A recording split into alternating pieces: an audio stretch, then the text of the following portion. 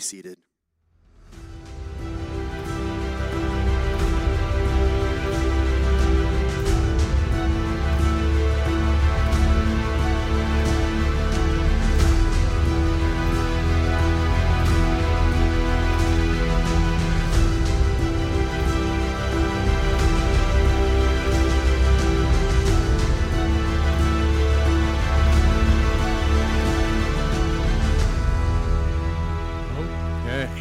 Once again, it is great to see you out on this Father's Day Sunday, and we have been in a series on Heroes of Faith here in the month of June, and it has been wonderful to hear passionate teaching and preaching from so many of our men here at Centennial.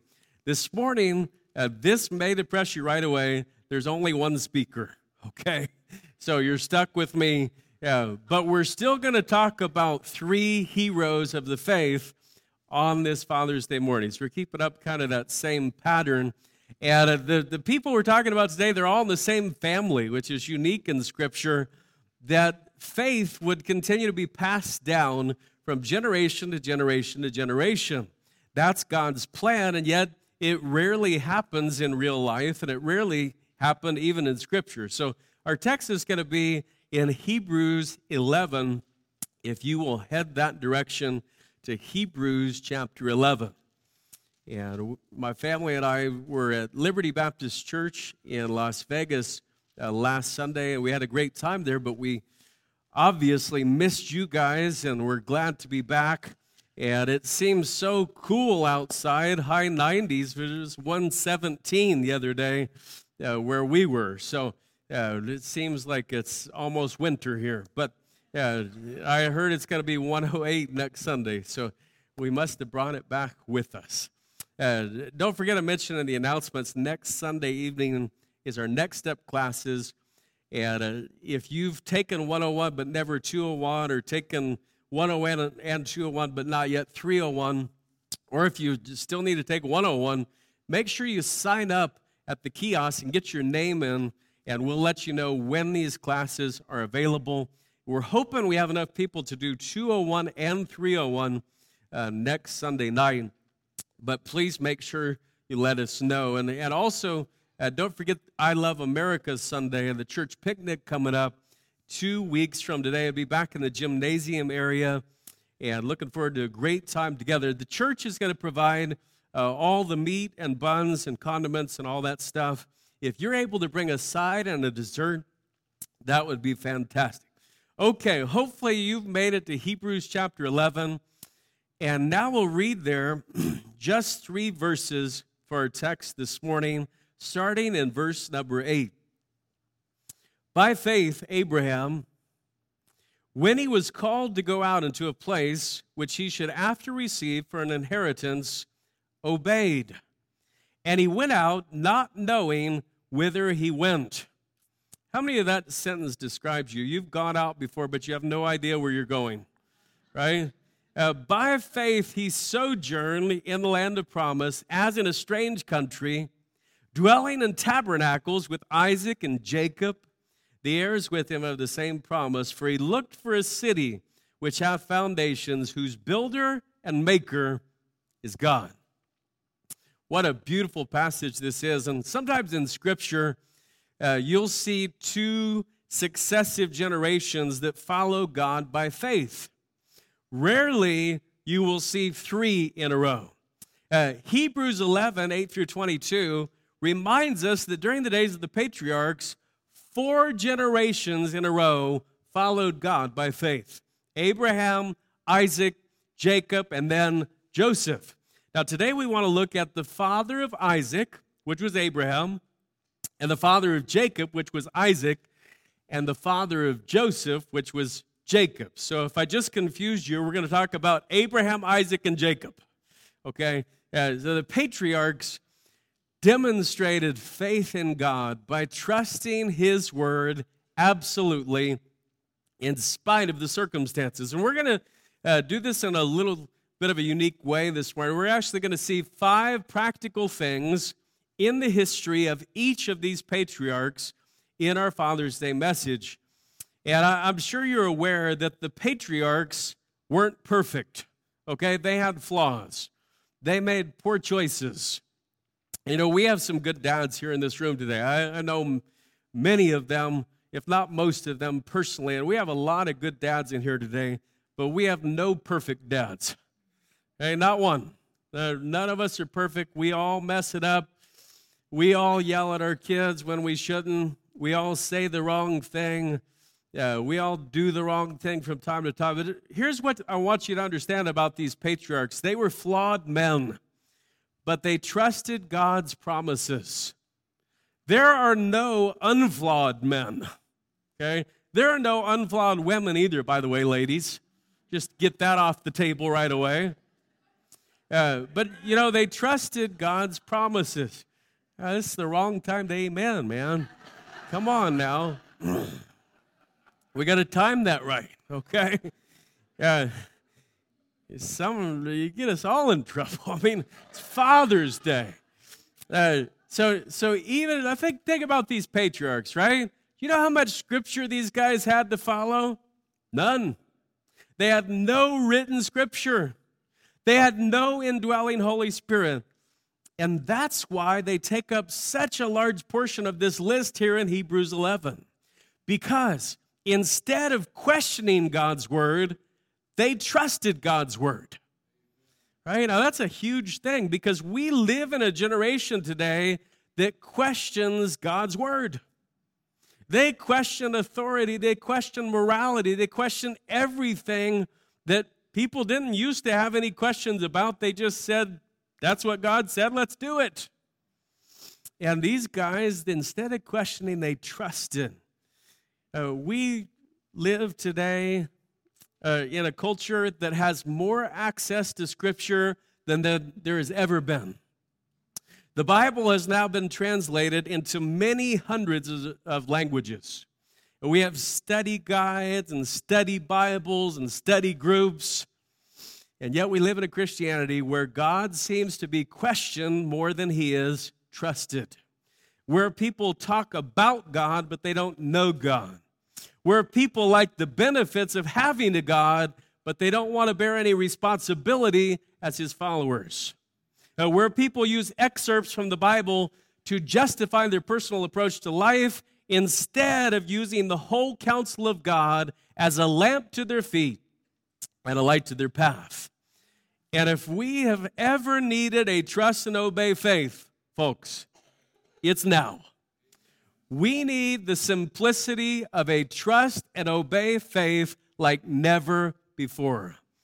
And with these three men, we're going to see what a trust and obey faith looks like, right? God said it, they did it. And it's that simple. Now we're going to start with Abraham, and I want you to go down to verses 17, 18, and 19 of the same chapter here in Hebrews 11. Verse 17, by faith Abraham, when he was tried, offered up Isaac. And he that had received the promises offered up his only begotten son, of whom it was said that in Isaac shall thy seed be called, accounting that God was able to raise him up, even from the dead, from whence also he received him in a figure. So let's talk about Abraham accounting that God was able. That's the first part of your notes today, if you're following along with us. There's notes in your bulletin or on the YouVersion app. Accounting that God was able. And this is the basic definition of faith. When you count on the fact that God is able to do what he's promised, that's the start of everything. We're going to do a quick walk back through Abraham's life to see 5 highlights of his practical faith. By the way, if your faith is not a practical faith, it's a worthless faith, right? Faith in name only, it doesn't mean anything, right?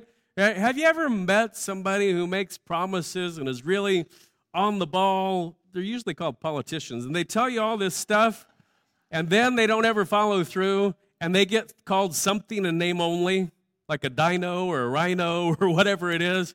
They get called that in name only. Well, there's a whole bunch of kinos Christians in name only, right?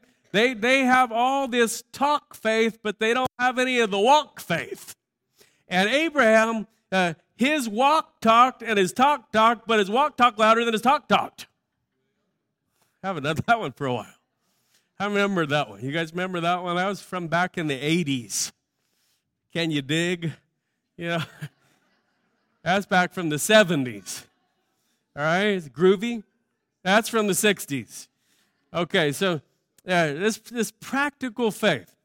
Let's talk first. He displayed his faith through obedience. He displayed his faith through obedience. Did you catch what it said in verse 8? It said, by faith Abraham, when he was called to go out into a place which he should have to receive for an inheritance, obeyed. Right? It doesn't say anything else. It just says he obeyed. Now, how do you display your faith? Is it a certain jacket you wear, or a skirt, or a ring, or a tie, or a set of shoes? No, when Abraham was called to go, he obeyed. He didn't consider the conditions or the implications or the options. He just went. And he went toward a place where he had never been because he had faith in the God who gave the instructions. And obedience is still the true test of faith. Now, once again, way too many Christians these days have conditional obedience. Okay, that's obedience that only reaches the level of convenience or the level of logic or the level of circumstance. And Abraham, he threw out the conditions and the convenience and the logic. He packed up his household and he went. He obeyed. He did what God told him to do. Here's the thing I find about convenient Christianity. The act of convenient Christianity is passed down more aggressively than all the words a parent ever utters about God. Right? Convenient Christianity means that God is a priority when I feel like he should be. Church is a priority when I feel like it should be. But if sports is going that day, then we'll do that instead. Or if a hobby is going that day, we'll do that instead. Or if there's something we want to go to a festival or whatever, we do that instead. Can I tell you this? Convenient Christianity is passed down more aggressively than all the words you can ever tell your kids because they're watching you. And they know what's really important in your life. And Abraham, he just obeyed. Now let's see the second thing about him. He refused to settle for anything less than God's promise. This is huge. He refused to settle for anything less than God's promise. When Abraham got to Canaan in Genesis chapter 12, he could have settled for a nice area to homestead and he could have built a cabin for his clan and lived out the rest of his years. Instead, you know what Abraham did? He wandered around and lived in a tent. Now, why did he do that? Well, it tells us in Hebrews 11, he looked for God's promises to be fulfilled. In fact, go back to verse number 9 in Hebrews 11. By faith he sojourned in the land of promise, as in a strange country, dwelling in tabernacles, that's tents, with Isaac and Jacob, the heirs with him of the same promise. For he looked for a city which hath foundations, whose builder and maker is God. We were standing the other day and took the kids on Monday to the Grand Canyon. And we got hoodwinked because we didn't know that the west entrance is not a national park. It's not the official part of the Grand Canyon. It's owned by the Huachapi Indian Reservation. And so instead of paying the fee per car like you do in the north or the south, you end up paying per person more than you would per car at the other places. And so we ended up shelling out quite a bit for those kids to go over and go like that. But it was still fun, and we took them out. And so we're by the edge, and I got, the edge is about right there. I got about right here. And I'm taking pictures, and this big old Huachapi guy was working down here, and he said, "Sir, you need to step back." And except his voice was a little deeper than mine. And, sir, you need to step back. He weighed like 400 pounds. He was huge. And so anyway, Sophie wanted to come down and look, so I brought her down. I held her. And she, Dad, I can't see over the edge, and I really wanted to see the river. And so I went to my buddy who told me to step out and say, hey, is there anywhere she can stand where she can actually see, like, down in the canyon? And he said, little girl, come with me. And he starts walking toward this edge. Like, he puts her up on a rock that's, like, on the edge of the Grand Canyon, holds her arms, and lets her look. Yeah, that was some faith right there. But then he said, you want to look? Okay. So she stepped back, and we got her all situated. I went over, and he's holding my arm, and I said, can I take a picture? Because you could see the whole thing, and the river's down there. And we didn't know that an hour later, we'd be able to go to another place and see it even better, standing up on this thing. But so he's holding my arm, and we had a short little conversation there. And it was interesting, kind of the faith aspect of that, as somebody's holding you while you look at it. And so we got back over, and anyway, Sophie asked me, Dad, who found the Grand Canyon? So I don't know. I'm trying to be Wikipedia here, on the spot. I said, I think probably, I'm sure it was Native Americans that found it originally. And then there was a guy named Cortez who was looking for a river of gold, and I gave her some spiel that probably wasn't even right. She's in here, so now she knows that. But anyway, can you imagine this guy Cortez as he's coming up, and they're looking for this river of gold? They never found the river of gold. There's all these people. The guy down in the discovered Florida, he's looking for this water of life, this spring that keeps you young for the remainder of your life. And people are looking for all this stuff. You know what Abraham's looking for? He's looking for a city. He's looking for a city. What kind of city? A city whose builder and maker is God. And by the way, he found it. But it wasn't during his lifetime. And it could be that you have settled for less than God's promises in your life. And you've got caught up in the rat race, all about me, all about here, all about now mentality, living under this artificial urgency that requires so much time and commitment, but ends up with little or no value. And he was looking for something. He didn't settle for anything less than what God told him. Now look at verse number 11. Through faith also, Sarah herself received strength to conceive seed and was delivered of a child when she was past age. Yeah, she was 90. That's way past age. Because she judged him faithful who had promised. Therefore sprang there even of one, and him as good as dead, so many as the stars of the sky in multitude, and as the sand which is by the seashore innumerable. So, here's the next thing about Abraham. When hope seemed irresponsible, he still trusted in God. Let's see more about this over in Romans chapter 4. And if you have your Bibles, turn back to Romans chapter 4. It had been 25 years since God had promised Abraham a son. Right? So think about yourself, right? You're 25 years old, God promises you a son. Now you're 50, and you still haven't received the promised son. How many of you are getting just a hair antsy now? You're like, goodness gracious, God, what's going on here? That's a long time to wait. Look at Romans 4:18. Who against hope believed in hope, that he might become the father of many nations, according to that which was spoken, so shall thy seed be.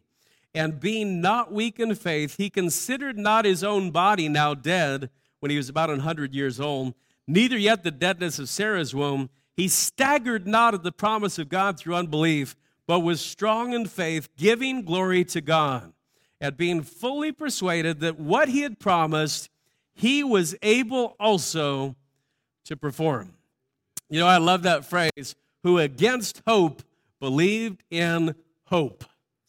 When hope seemed irresponsible and ridiculous, Abraham trusted in God. You know what will influence the people around you more than anything else? When you live your faith in difficult times, right? Because they'll think, hey, if I was in his shoes, I'd give up. If I were in her shoes, I'd walk away from God. But they just trusted God when it was illogical, when it was irresponsible, when it made no sense. Have you given up on that big prayer? Have you stopped asking God for anything larger than, God bless the missionaries and God bless my friend and God help Aunt Betsy to get over her gout and, whatever. Abraham was still believing in huge things because he trusted in an infinite God. What if we asked big? What if we live like the God of the universe actually lives in us? What if we asked God for something that was so out of the ordinary, so irrational, that it blows our mind to even think about it? He's the kind of God that works in the impossible. He's the kind of God who works in the extraordinary. Abraham, let's talk about this next one. When tried, he valued the gift or the giver above the gift. When tried, he valued the giver above the gift. By faith, Abraham, when he was tried, offered up Isaac. That was in our text. And he that had received the promises offered up his only begotten son. It had to have been the most difficult walk he ever made. Right? He's walking up Mount Moriah with the promised son Isaac, who has finally arrived. And Isaac says, hey, Dad, we got the fire and we got the wood, but where's the lamb? Answer that one, Dad.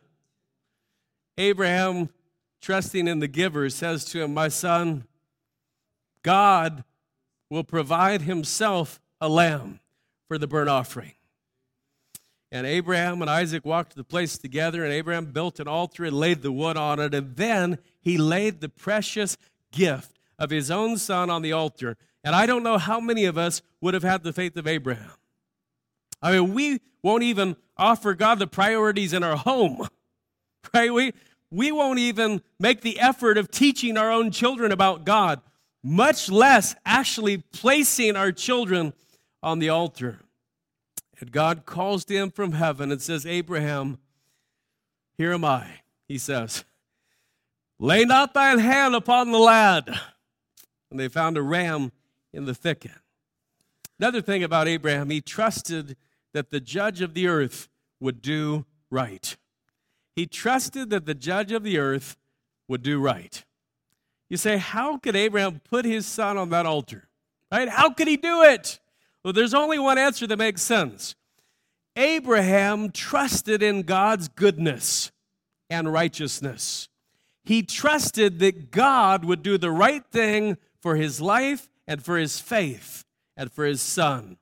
And that led him to obey. Do you know what every act of disobedience toward God is? It's a lack of trust in God's goodness. That's what it is. That's why Adam and Eve sinned. They didn't really trust that God had their best interests in mind. And that's what happens every time we disobey God. And here's Abraham, and he trusts that God would do the right thing. Abraham had been in a negotiation with God before. And if you ever read this, it's in Genesis 18. God let Abraham know he's going to destroy Sodom and Gomorrah for their grievous sin against him. And Abraham says to God, God, if there are 50 righteous in the city, would you hold off? God, you wouldn't destroy the righteous with the wicked. That's not like you. And then he asked this question. It's so profound. He said this, shall not the judge of all the earth do right? Right? Abraham says this to God. God, you're God. You're going to do the right thing, right? And God said, if I find 50 righteous people, I'll spare the whole city. Abraham says, well, what about 45? How about 40? God, what about 30? What about 20? What about 10? God says, I will not destroy it for 10's sake. Abraham trusted that the judge of the earth would do right. That's why he was willing to obey God's instruction when they made no sense at all. Now let's talk about Isaac, and I want you to go back to Hebrews 11, and we're going to look at just one verse there about Isaac. And we spent most of our time today on Abraham just because Scripture spends so much time on him. But I want to note these things about Isaac and Jacob as well. Look at Hebrews 11, verse number 20. By faith, Isaac blessed Jacob and Esau concerning things to come. Okay, so from Isaac, we see concerning things to come. And now I want to take a quick walk through the practical faith of Isaac. And to do this, we need to go back to Genesis chapter 26. Okay, Isaac, by this time, has already been married, and he's beginning to live his adult life on his own. And at the beginning of the chapter, God confirms with Isaac the covenant that he had made with his father Abraham. Much like his father, Isaac believed God. But also, much like his father, Isaac told a foreign leader that his wife was his sister because he was afraid of being killed. Right? So you can read that on your own. He goes into this countryside and he says, yeah, I'm here with my sister. And then the king looks out from his tent and sees them out there. He said, that's not his sister. And he understands that they're husband and wife. And so Isaac had flaws in his faith, just like Abraham did, just like we do. Look though at verse number 12. Then Isaac sowed in that land and received in the same year 100-fold, and the Lord blessed him. Now I want you to see something that's very important about Isaac. He was a sinner, but he was also a sower. He was a sinner, but he was also a sower. When Isaac fell down, he got back up and started working. And this is a quality trait in any person, because the fact is, we all fall down from time to time. We do. And sin is present in all of us. But the presence of sin doesn't mean that sin has to reign over us. It doesn't mean that sin has to hold us captive.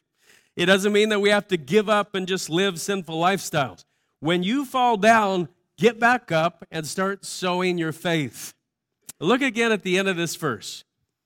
The Lord blessed him. He received 100-fold. This is so powerful, this principle in this chapter. Now, see the next thing about Isaac. God blessed him in spite of himself. Right? By the way, if God has ever blessed you, he has blessed you in spite of yourself. Right? Guess how many of us deserve God's blessings? That would be 0, right? None. Zip, zero, nada. God blesses us in spite of our weaknesses and failures. God blessed Abraham and Isaac in spite of their weaknesses and failures. And when God blessed Isaac, here's the thing. The Philistines didn't like it. They envied him, it says. So they became spiteful. And you know what they did? They're so mad that his crops were doing good that they went out at night and put dirt in all of his wells. Some good neighbors, huh? Right? They went and filled his wells with dirt. Talk about envy. Talk about spite. That's a rotten thing to do. But look at verse number 18. I love this. And Isaac digged again the wells of water, which they had digged in the days of Abraham his father, for the Philistines had stopped them after the death of Abraham. He called their names after the names by which his father had called them. Here's another thing about Isaac. He labored to redig the wells of his father. At some point, Isaac realized the value of what Abraham had done, of what Abraham had taught him, of what Abraham had instilled in him. And he went out to redig the wells. But notice something else.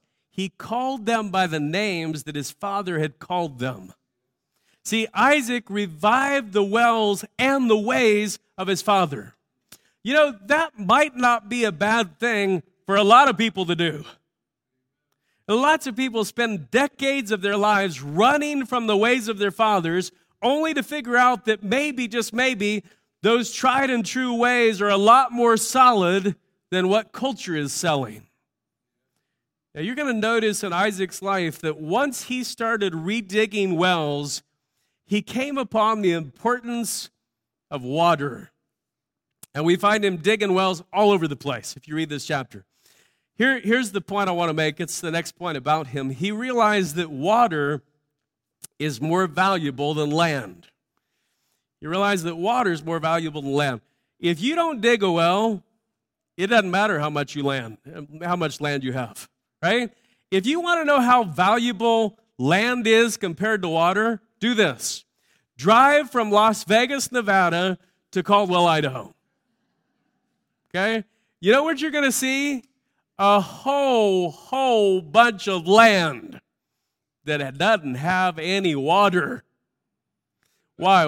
Water is more valuable than land. And in this chapter, the living water of Beersheba represents revival in Isaac's life. God appears to him again, and he builds an altar there, and he digs another well. And you can have everything this world has to offer, but if you don't have the water of life, Jesus said you'll gain the world and lose your soul. Water is more valuable than land. Jesus is more valuable than everything in the world put together. But a lot of people don't understand the faith of their fathers until after it's way too late to do anything about it. And the faith of your father, even if he's flawed, if he had the faith in Jesus Christ and God that Abraham, Isaac have, it's something to emulate, it's something to follow. Then we see in chapter 27 of Genesis, Isaac is old. His eyes are dim, and he calls his sons in to bless them with the covenant that God had made with him and his father Abraham. Now, Hebrews 11:20, we read it, it said, by faith Isaac blessed Jacob and Esau concerning things to come. And if you read in Genesis 27, you could read the blessing that he gave by faith to his sons. He believed that God's intention was to bless his children. Now, do you know what that does? It protects you against micromanaging the lives of your kids. Right? He believed that God's intentions and God's way was the best thing possible for his kids. Now, you may say you believe that, but you know what really has to happen before you believe that? You got to come to a point where God's the only thing your kid has. You got to hand your kid over to God because you trust God and his intentions for your child. So many parents, oh, I got to get my kid in this. I got to get my kid in that. If my kid doesn't make it on this, we're going to, and you fill in the blank of what it is, right? It could be, it could be the tic-tac-toe tournament. I don't know what it is, right? It could be the chess club. It could be anything. If my kid doesn't make it in this, he's going to be doomed. If he doesn't get in the equestrian club, we're out. Maybe go back to just trusting the fact that God made your kid and he knows your kid's life and purpose better than you do. And just train him in the way he should go. He trusted in the certainty of God's plans for his children. And that's the last one. He trusted in the certainty of God's plans for his children. Isaac lived almost 4,000 years ago. But dads today have a lot in common with Isaac. We can know for certain that God's plans for our children are good, that they're better than the plans we can envision, and we can trust our children to God. Isaac couldn't control outcomes for his kids, but he knew the God who could. Now, in these last few minutes, I want to talk about Isaac's son, Jacob, who was a flawed character, just like his dad and his grandpa before him, just like me, just like you. Hebrews 11:21 says this, by faith Jacob, when he was dying, blessed both the sons of Joseph and worshiped, leaning upon the top of his staff. Now, anytime you run across someone who is still authentically worshiping God at the time of death, you're observing faith. You're observing faith. But let's start with an earlier time in Jacob's life in Genesis chapter 28. So I kept you in Genesis, and Isaac called Jacob, blessed him, and charged him, and said, "Thou shalt not take a wife of the daughters of Canaan. Arise, go to Padan Aram, to the house of Bethuel. Take a wife from the fence. And God Almighty bless thee and make thee fruitful." And he gave him a blessing. Isaac sent him away. Now, let's talk about this first part of Jacob's life. He followed the charge of his father regarding a wife. He followed the charge of his father regarding a wife. Now, Jacob, if you know much about him, he was a trickster in his youth, okay? He stole his brother's birthright for a bowl of chili. He was a trickster, but he was willing to listen to his parents about major life decisions. And that's an important faith trait. God gives us the wisdom of those who have experienced more life than we have for a very good reason. We need it. Did you know that in many places on the globe today, parents still arrange who their children will marry? I know it's hard to believe. I'm not advocating for that. I was pretty excited to choose for myself, actually. But that wisdom, that approval can be a blessing for both children and parents. And I've seen so many times when that wisdom was discarded, a tragedy quickly followed. And God places us within a home structure to help guide us and protect us. Now, not every home has that safety and that structure. But if our parents are following God, God wants us to align ourselves with what they're telling us. And Jacob traveled toward the land of his fathers to find a wife. As he traveled, God renewed the covenant of Abraham and Isaac with him in a dream. This is down in verse number 15. So in the dream, God says, "Behold, I'm with thee. I will keep thee in all places whither thou goest, will bring thee again to this land. For I will not leave thee until I have done that which I have spoken to thee of." And Jacob awakened out of his sleep, and he said, "Surely the Lord is in this place, and I knew it not." Let's see this. He recognized the presence of God and made a vow. He made a vow. You can see that in verses 20 to 22. He made a vow. He recognized the presence of God. Let's fast forward about 20 years. Jacob has married, which is a whole different story.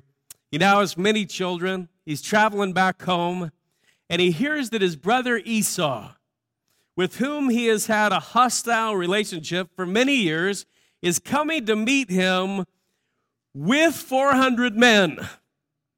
Okay? Now, if you have had a long-going fight with your brother, and he's coming to meet you with 400 men, what is your first thought?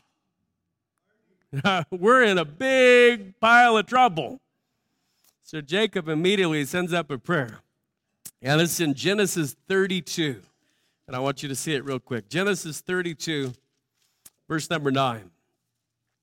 Jacob said, "O God of my father Abraham and God of my father Isaac, the Lord which said, return to thy country, thy kindred, I will deal well with thee. I'm not worthy of the least of all thy mercies, and of all the truth which thou hast showed unto thy servant. For with my staff I passed over this Jordan. Now I'm become two bands. Deliver me, I pray thee, from the hand of my brother, from the hand of Esau." Later that night, a very strange thing happens. A man comes to wrestle with Jacob. Now, some people think it was an angel. Others think it was God in human form. Jacob, though, was a pretty good wrestler. And apparently, because the angel had to use special powers to beat him, Jacob was able to really wrestle very well. Look at verse 26. The angel said, "Let me go, for the day breaketh."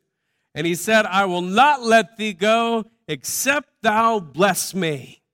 Here's what we see about Jacob.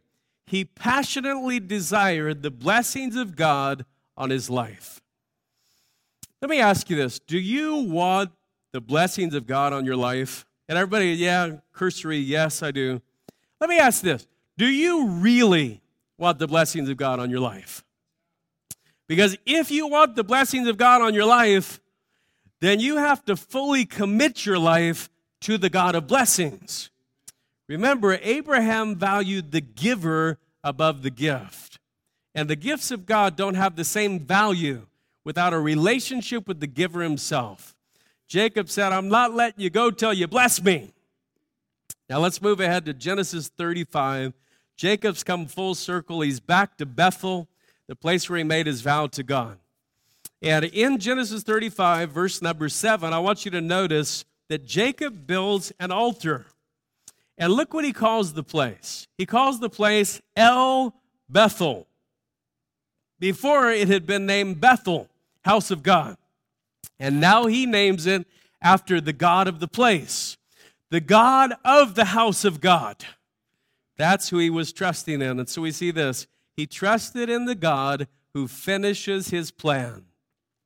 He trusted in the God who finishes his plan. Jacob's faith was in the person of God, not the place of God. Not the things God had to offer. Don't put your faith in a church. Put your faith in the God of all churches. See, God is the one who makes covenants. And it was there that God reconfirmed his covenant with Jacob. Modern Christianity has opened the door for us to have a relationship with the place of God instead of the God of the place. And there are so many so-called believers who go to church for social affirmation, to check the box on their duty for the week. But they rarely, if ever, enter into the presence of Jesus. And if you go 4 minutes over in the service, they start looking at their watches. I say that because it's 12:04. Church won't do you any good without Jesus. There's no church on earth that'll give you eternal life. There's no church on earth that'll finish God's plan in you. Only Jesus does that. And as we finish our look at Jacob's life, we're going to fast forward again about 40 years this time. Jacob and his family now live in Egypt because of the great famine that had taken place. They're no longer in the promised land. And yet on his deathbed, as he blesses his descendants, Jacob assured the generations to come that the children of Israel had been promised the land where Abraham and Isaac had once sojourned in tents. And he raised his hands and blessed them. Here's the last thing about him. He worshiped God in spite of the circumstances. He worshiped God in spite of the circumstances. This is ultimate faith. When the situation's bad, God's good. When the circumstance doesn't make any sense, God's good. When people fail you, God never will. When your plans have the bottom drop out, trust in God's good plans for you. Our faith challenge today is back in Hebrews 11. And I want you to see it for yourself because there's a powerful truth given to us in Hebrews chapter 11, starting in verse number 13.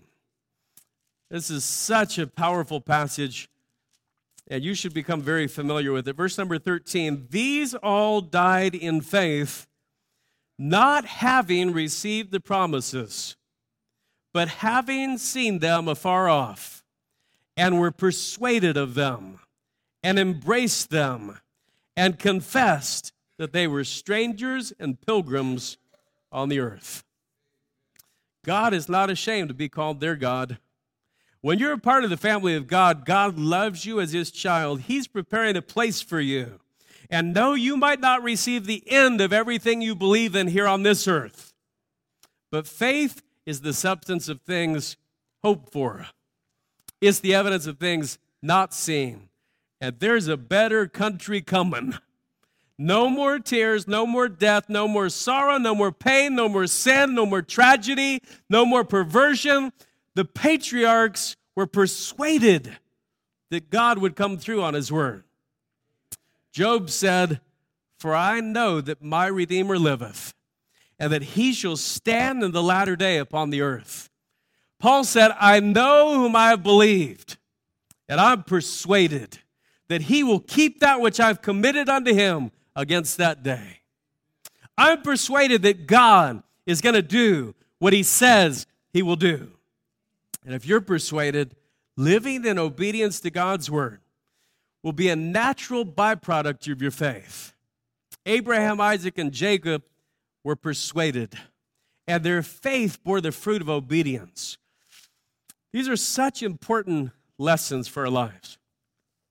When I was a kid, I don't even remember which team did it, but there was a team in the NFL that every time they got in the huddle, the big old lineman, 320-pound lineman in the huddle, would all lock arms. And I thought, it'd be really neat if we had some men of God who are dads who would lock arms and say, we're going to live for God together. Because, dads, we need God, but we also need each other. Sometimes we need accountability. Sometimes we need a pat on the back. Sometimes we need somebody to text. Sometimes we need somebody to pray with. Sometimes we need advice. We need each other. And so I'm going to ask all the dads who'd like to be a part of our commitment prayer this morning to come right up to the front of the altar here and to lock arms. Let's do it right now. We're going to have a commitment prayer for dads, okay? All the dads who'd like to be a part of the commitment prayer, get on up here. And let's lock some arms.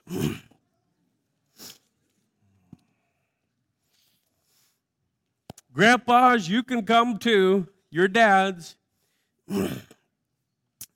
We'll allow it. All right. All you up here, help this guy. He's only got one arm because he's carrying a baby. You guys can help him figure it out. Isn't this a beautiful sight? That's wonderful. It's wonderful. We need some dads and grandpas and great-grandpas who want to live for God.